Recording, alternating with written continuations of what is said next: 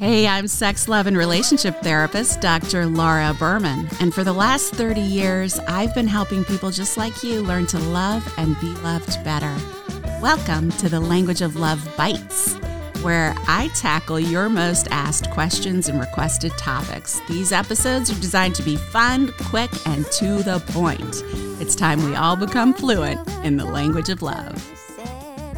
Really common question I get from you is about faking orgasms. I hate to break it to you guys, but when it comes to women in particular, 70% of women have faked orgasm at one time or another, and many women fake it often.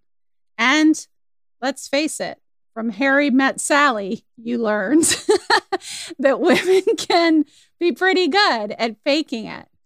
Now, is it okay to fake an orgasm? Well, I mean, yeah, it's okay. But is it healthy? No. And if you're in a relationship with someone, it can really start to fray the fiber of connection between the two of you. I can't tell you how many couples I've worked with where she has been faking it. And really, I kind of call it the mercy fake, because for whatever reason, she has difficulty reaching orgasm, or she can't reach orgasm, or she can reach orgasm, but she doesn't feel empowered or comfortable enough articulating what she needs, right? Or maybe she just got in the habit early in the relationship of faking it before she was comfortable articulating her needs. And now she doesn't know how to do it, right? Or she doesn't know how to tell her partner that she's been faking it.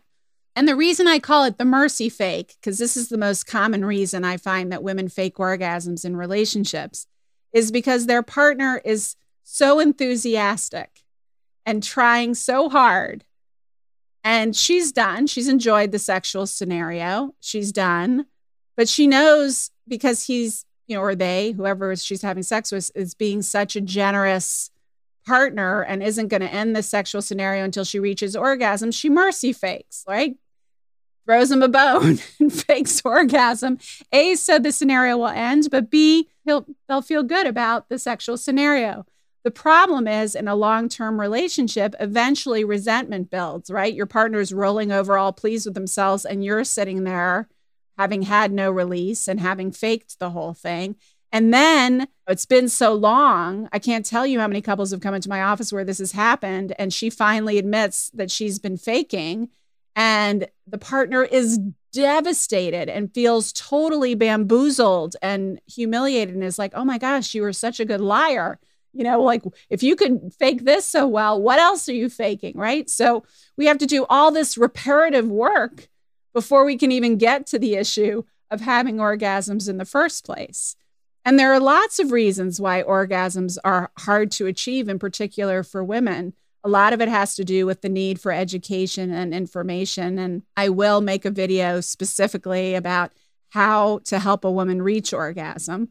But very often it's really a lack of communication, and or something has changed with childbirth, with medications, with hormonal contraceptives, with perimenopause, with menopause. Something has changed to make it harder to reach orgasm. Listen, regardless of your sexual orientation or your gender or your relationship status, every single one of us has struggled at one point or another with a lackluster or disconnected sex life, or difficulty finding the partner that we most desire. So I have designed an amazing program for you, 7 days to better sex. Each day, you're going to get a video and an information packet, all designed to help you jumpstart your love life. Just go to www.drlauraberman.com. And also, the truth is, as wonderful as orgasms are, they are not the key. Ironically, you would think so, but they are not the key to a woman's sexual satisfaction. I did a huge national study with Rand Survey Company on what the most sexually satisfied women had in common. And it was not how many orgasms they had, or whether or not they reached orgasm with every encounter, or any encounter for that matter. Orgasms were great when they happened, but the key to their sexual satisfaction was the emotional intimacy and connection they felt with the person they were having sex with. If they felt that deep intensity of connection and satisfaction in that connection, even in a one-night stand, right? Much less in a relationship. That is what ultimately led to their true sense of sexual satisfaction. And I think that's really important to understand, in particular for men, who, by the way, also fake sometimes because of performance anxiety, or they drank too much, or they're just feeling uncomfortable, or it's not really working for them. They can fake too. So don't think men can't fake. But for the majority of men, orgasm is the punctuation mark on the sexual encounter. So they can't imagine having a sexual encounter without orgasm, which is why they so generously, generations ago, men wouldn't even bother.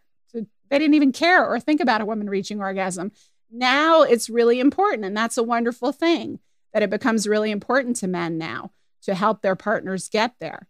But it's important for men to understand that not only is that not the key to her sexual satisfaction, but no woman orgasms every single time she has sex with someone else. It might be for reasons of stress, distractions, where she is in her cycle. It could be so many different things that can impair or impede our ability to respond. And so it has to be okay for her to say, you know what, this time I'm not going to get there. But that doesn't mean she's not really enjoying the physical sensations, the sensuality, the sexual intimacy, and the emotional intimacy of the encounter. Now, if she says, I really want to reach orgasm, let's work on this, then that's a different story.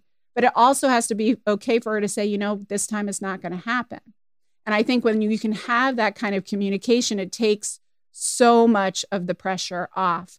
But I really encourage women not to fake, not only because you're giving credit where credit isn't due, but because it isn't authentic. And you are going to start resenting it. And you do deserve maximum pleasure. Like I said, you don't have to reach orgasm every time, but you should be able to reach orgasm with your partner and be able to express and experience that level of fulfillment. So don't fake. Be honest. Open the lines of communication and enjoy the sensuality and the connection and the joy that sex brings beyond the goal-oriented focus on the big O. Let me know if you have questions about this or anything else, because I'm always here to help you learn to love and be loved better.